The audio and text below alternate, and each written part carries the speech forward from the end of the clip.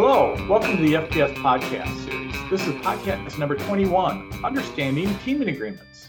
My name is Todd Hatherley, and I'm the Director of Programming for Federal Publication Seminars, and we're a leader in federal government contract training and professional development for the past 60 years. And every year, Federal Publication Seminars trains thousands of businesses, federal agencies, and individuals on the legal, regulatory, compliance, and accounting nuances found in the federal regulations through nationwide classroom, online, and in-house sessions. These podcasts are a small sampling of important content you as a contracting professional can expect from attending an FBS program. Whether you're in person or online, live or on demand, you cannot find another source with the breadth and depth of experience, knowledge, and content anywhere. So please visit us at fedpubseminars.com for more information. Today, we're going to discuss teaming agreements and their role in federal contracting. And joining me is Matt McKelvey, and he's the president and founder of the McKelvey Group. Matt has years of experience with helping organizations in developing, executing, and managing teaming agreements. Hey, Matt, how are you today? Doing well, Todd. How are you? I am doing wonderful. It's a great day to be alive and talking about a subject that is misunderstood a lot, which is teaming agreements. I'm going to start out with a question for you. What is a teaming agreement and why is it important?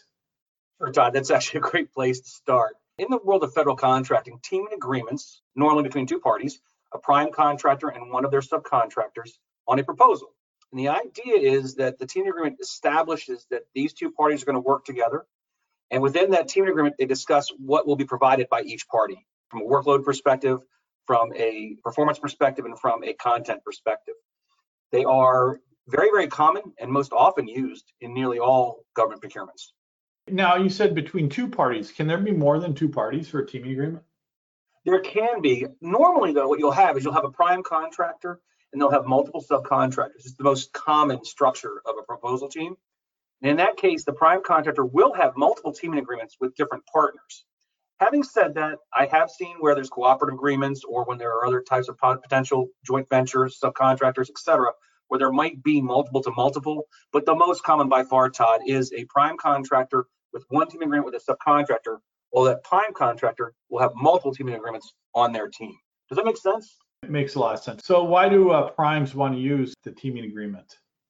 Well, the teaming agreements are important because they really do a few things. Number one is they formalize the relationship between the parties. And this matters because a lot of times companies start looking at procurements months and years before the government releases an RFP.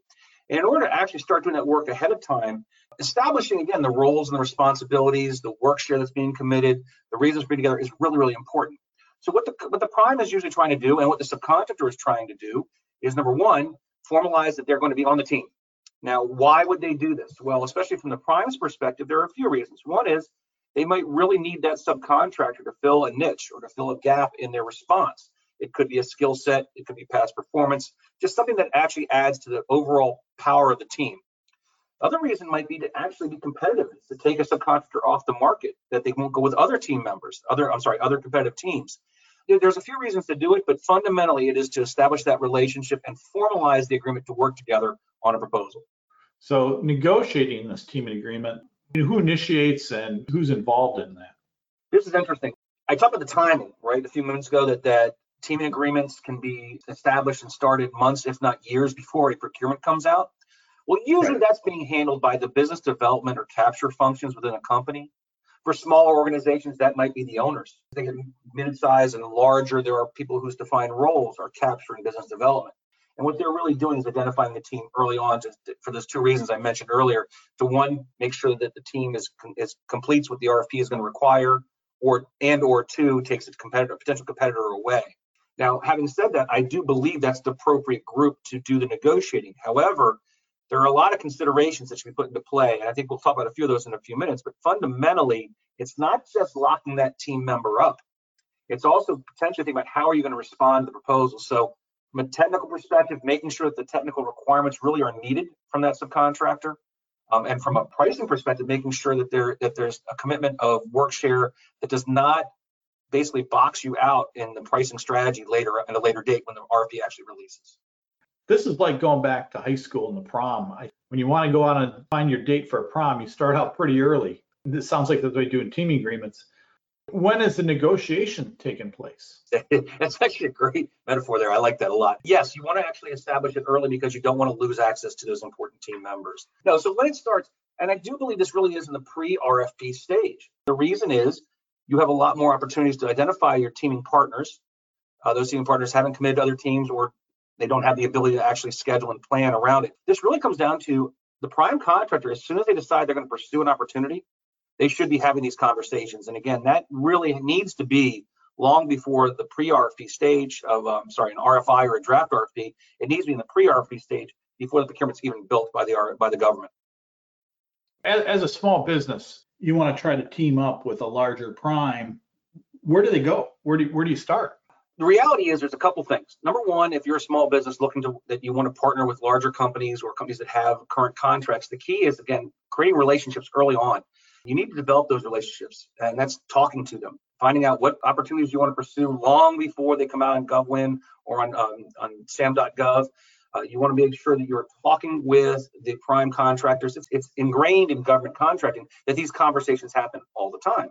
It doesn't mean you're guaranteed to be able to join a team, but you don't join a team unless you express interest. Of course, if you're that one unique sub that has a niche that is really, really going to be pursued by multiple primes, that's a great position to be in, but it's not the most common. Pick up the phone, find out who the business development person is for that procurement for the prime that you want to be with, and start talking to them about how you might be able to contribute to their effort. That's the key. What are some of the red flags? So let's say I find a partner. I'm teaming up with a partner, whether I'm on the prime or if I'm on the sub side. What are some of the red flags I should be looking at before entering that teaming agreement, either whether if I'm the prime or if I'm the sub? So overall, you want to make sure that, number one, that the company you're teaming with has a reputation for being fair. What's kind of important is, and this gets lost a lot in the teaming agreement side, and I probably should have said this early on, but I can say it now. The teaming agreement is the agreement between the prime and the sub in the proposal stage. And if the prime wins the contract, it becomes the basis for the subcontract agreement that is entered in between the prime and the sub in the contract performance stage.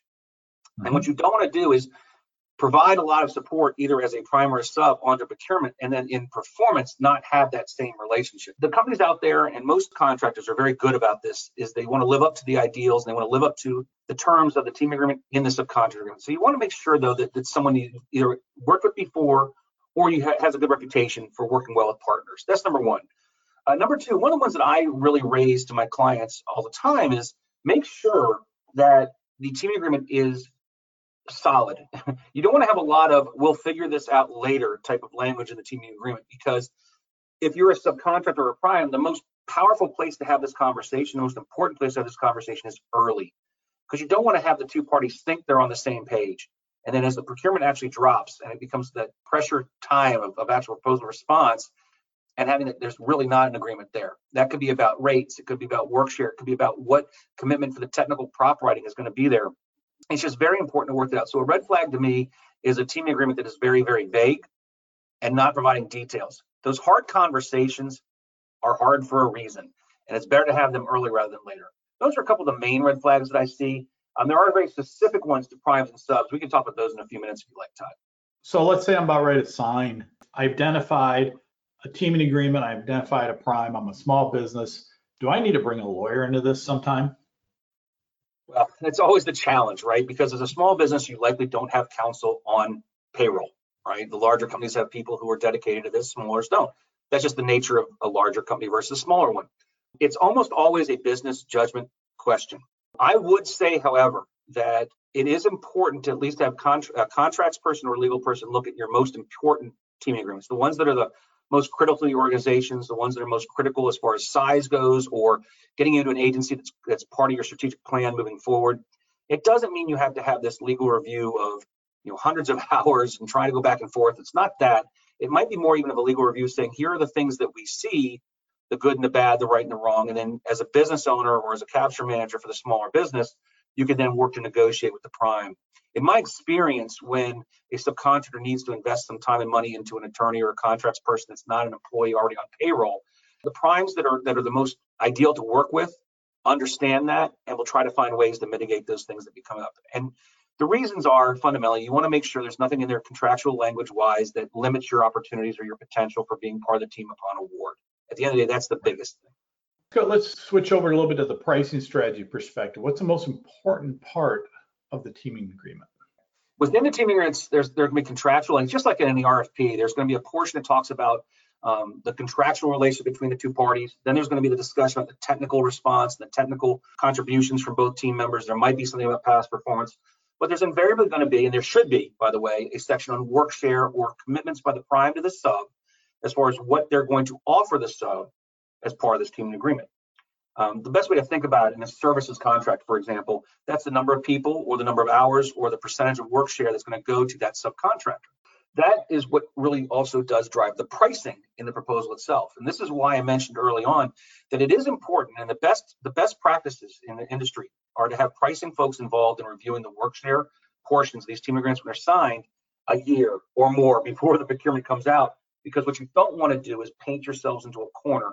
That can happen because too much of the work share is guaranteed to the subs, and that ties the hands of the pricing folks, or there's no real discussion about what the relative pricing has to be from the subcontractors to achieve that work share.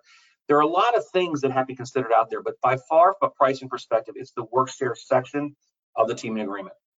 You're talking the work share perspective. What's the difference between prime to consider versus a sub? That's a great question, Todd. And the reality is it's all about perspective, okay? And the fact of the matter is primes are looking at trying to build a team to maximize the potential to win the contract. They're putting in the most money, probably, because they're putting the largest effort in. This is part of their strategic plan to achieve it. And for the subcontractors, it's not always the same case. Sometimes the subs are there because they really want the work, but it's not going to necessarily be a live or die by their side. So it really comes down to perspective. Usually the prime wants to minimize the cost impact while maximizing the technical scoring or the responsiveness as a team. The subcontractor is usually looking to protect themselves from a profitability standpoint and from a value to them of having enough work share to justify being there. So they're very different perspectives. And I would tell you, most contractors spend time both as a prime and as a sub. It's important to remember when you're a subcontractor, put your prime contractor hat on and understand why they're asking what they're asking. And when you're a prime contractor, put your subcontractor hat on and remember why the subs are asking what they're asking for. So that's important. But let me take a second here. Let me talk about the primes first. From a prime perspective, the most important thing is to not come up with very specific numbers. What I mean by that is, let's use services contracts as an example. You should have a range of work share, X percent to Y percent. Let's say, for example, 1 to 5% of the work share is assigned to that subcontractor. And the subcontractor get a higher work share percentage based upon price competitiveness, or on how much they do support the proposal, or the nature of how the RFP comes out. The reason to have a range is you don't know what the RFP is going to look like. You don't know if the hours are going to be fixed. You don't know a lot about it. And you don't want to paint yourself in the corner with FTEs or specific numbers saying, no matter what happens, we're going to give you, in that example, 5%. There should be a range. All right. And that range is to incentivize the subs to actually help support the overall price win strategy. It's also important to consider how many subs you're going to have as a prime, because if you give, let's say, 5% to 6 subs, that's 30% going out the door right now. You have to be careful, because every time you fix that percentage for each additional sub, you run out of room to have that, in most cases, 51% minimum required for the prime. So again, the point is to have a range. I very much believe as a prime contractor, you should stay away from full-time equivalent guarantees. What that means is, instead of saying, we're going to give you X positions on the contract, we're going to give you instead a percentage of the work share. The reason is, and it goes back to pricing. If the prices from the subcontractor are relatively higher than the primes, that means they'll get the same amount of dollars, but a lower work share percentage, which actually keeps the price down. And if they're more competitive than the prime, they can actually get more work share dollars than they would if they got actual FTEs. FTEs fix you because you don't know what the rates from the subs are going to be at the teaming agreement stage. You're only going to find out about that after the procurement's released. And that's the big gotcha. The time you sign the time agreement, a year or more before the time the proposal comes out, versus when you start doing the pricing. And if you painted yourself in that corner, again, I keep using that terminology, based upon the team agreement work share, it really can affect and impact your ability to actually respond. And you might have to renegotiate the team agreement or live with a price higher than what you wanted to go in with. So that's basically the main things I speak about from the prime. The only other things I would point out there is that sometimes companies want to put in a wrap rate target or financial targets, and that's fine. But I think it's actually better to talk about relative to your peers, because again, you don't know what wrap rates people will be able to achieve. And again, anytime you specific about a number in there, that makes it more difficult potentially to actually operate in in response of the RFP. That's the primary stuff I would say from a prime teaming agreement perspective, Todd. And now, what about the sub side? So if you're a subcontractor, it's the exact opposite. It's kind of fun, meaning that what you would ideally want as a subcontractor is a fixed number of positions, because then you know how much headcount you're going to get. You would want a specific amount of headcount, because that way there's not a range. You can kind of plan around it. So it's a perspective point. Having said that, as a subcontractor, I still recommend to my clients all the time, remember that the prime is putting the effort in. The prime is the one that's really putting the major effort in. I'm not minimizing what the subs do at all, not in any way whatsoever. But the relative value of the program to the prime and the relative investment of dollars and cost to the prime is almost always going to be higher than it is to the subcontractor. It's important that you understand why they need to do what they need to do to win it, because it does you no good as a sub to force, in my example, having headcount versus work share percentages of dollars and or a fixed number as opposed to a range, if it means that the proposal is ultimately lost. It's always a business decision. It should always be well considered by the subcontractor. But what you want and what you get may be two different things. To me, the most important part from the subcontractor is going to be developing that relationship with the prime. If you've worked them on a number of procurements before, this will be a lot easier to have this conversation. If it's the first time, there's a lot of trust involved. But from a sub, again, what you want to do as a subcontractor is try to formalize and get as close to a guarantee of work share as possible.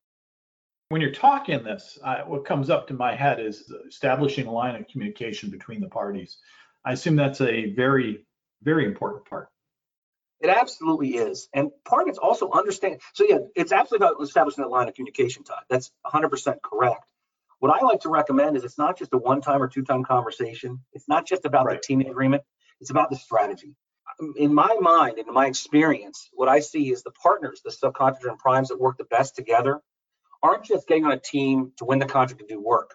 They're looking to make each other look and perform better. Can they learn from each other? Can they add value, true value? And communication is critical. To me, when I'm a subcontractor, I'm asking, what's your capture strategy? What's the theme? What do we think we have to do to win this thing? Because then you can bring more to the table as a subcontractor. You can think about the things you can offer to help achieve it versus just saying, here's how many people I want on this contract in order to sign up with you. Right now, we're hearing about a lot of supply chain challenges. And I would guess having that conversation, keeping that communication between the sub and the prime during the teaming agreement will help alleviate some of those challenges of deliverables. Well, you're absolutely right, Todd. And when we're talking about materials and product as opposed to labor primarily, if you're dealing with vendors, if you're dealing with subcontractors supplying that, understanding what they can legitimately and realistically do versus what they can claim to do are two different things. Almost all subcontractors want to present themselves as larger and more robust than they are, and that's logical. That's business. That's smart, right? But as partners, you can't overpromise and underdeliver. And in the proposal stage, what that usually means, it's less about actually delivering that product or material. It's about explaining what the risks are so the government's aware of it to show your true knowledge of these things. And so there can actually be great value in communicating in the near future about these issues that are coming through that may trail well into 2022, 2023, without any doubt. Thank you, Matt. I appreciate all the insights into the teaming agreements between prime and sub and on both sides, matter of fact. Good information. I want to thank you again for being part of this. Matt, how would a customer who is listening to this or a prospect that's listening to this get a hold of you? Well, there's a couple ways. Thank you very much. And by the way, I think this is a really good subject. So thank you for inviting me to speak with you on it. Absolutely. There's so much more to it, obviously, but I think this might give folks a primer what's there. In fact, you have a negotiations course that talks about this at length within federal publications that you provide. So your attendees, your listeners to this podcast might find value there. In addition, if someone wants to reach out to me to have conversation, the easiest way to reach me is either through our 800 number, which is 1-800-246-3154, or our website, which is unfortunately longer than I like, but it's the way of the world. It's www.themckelveygroup.com. And we'd be happy to help anyone with any questions they might have about teaming agreements or the procurement process itself. Matthew, it's been a pleasure. Appreciate you taking the time out of your busy schedule to do this, enlighten us with your knowledge.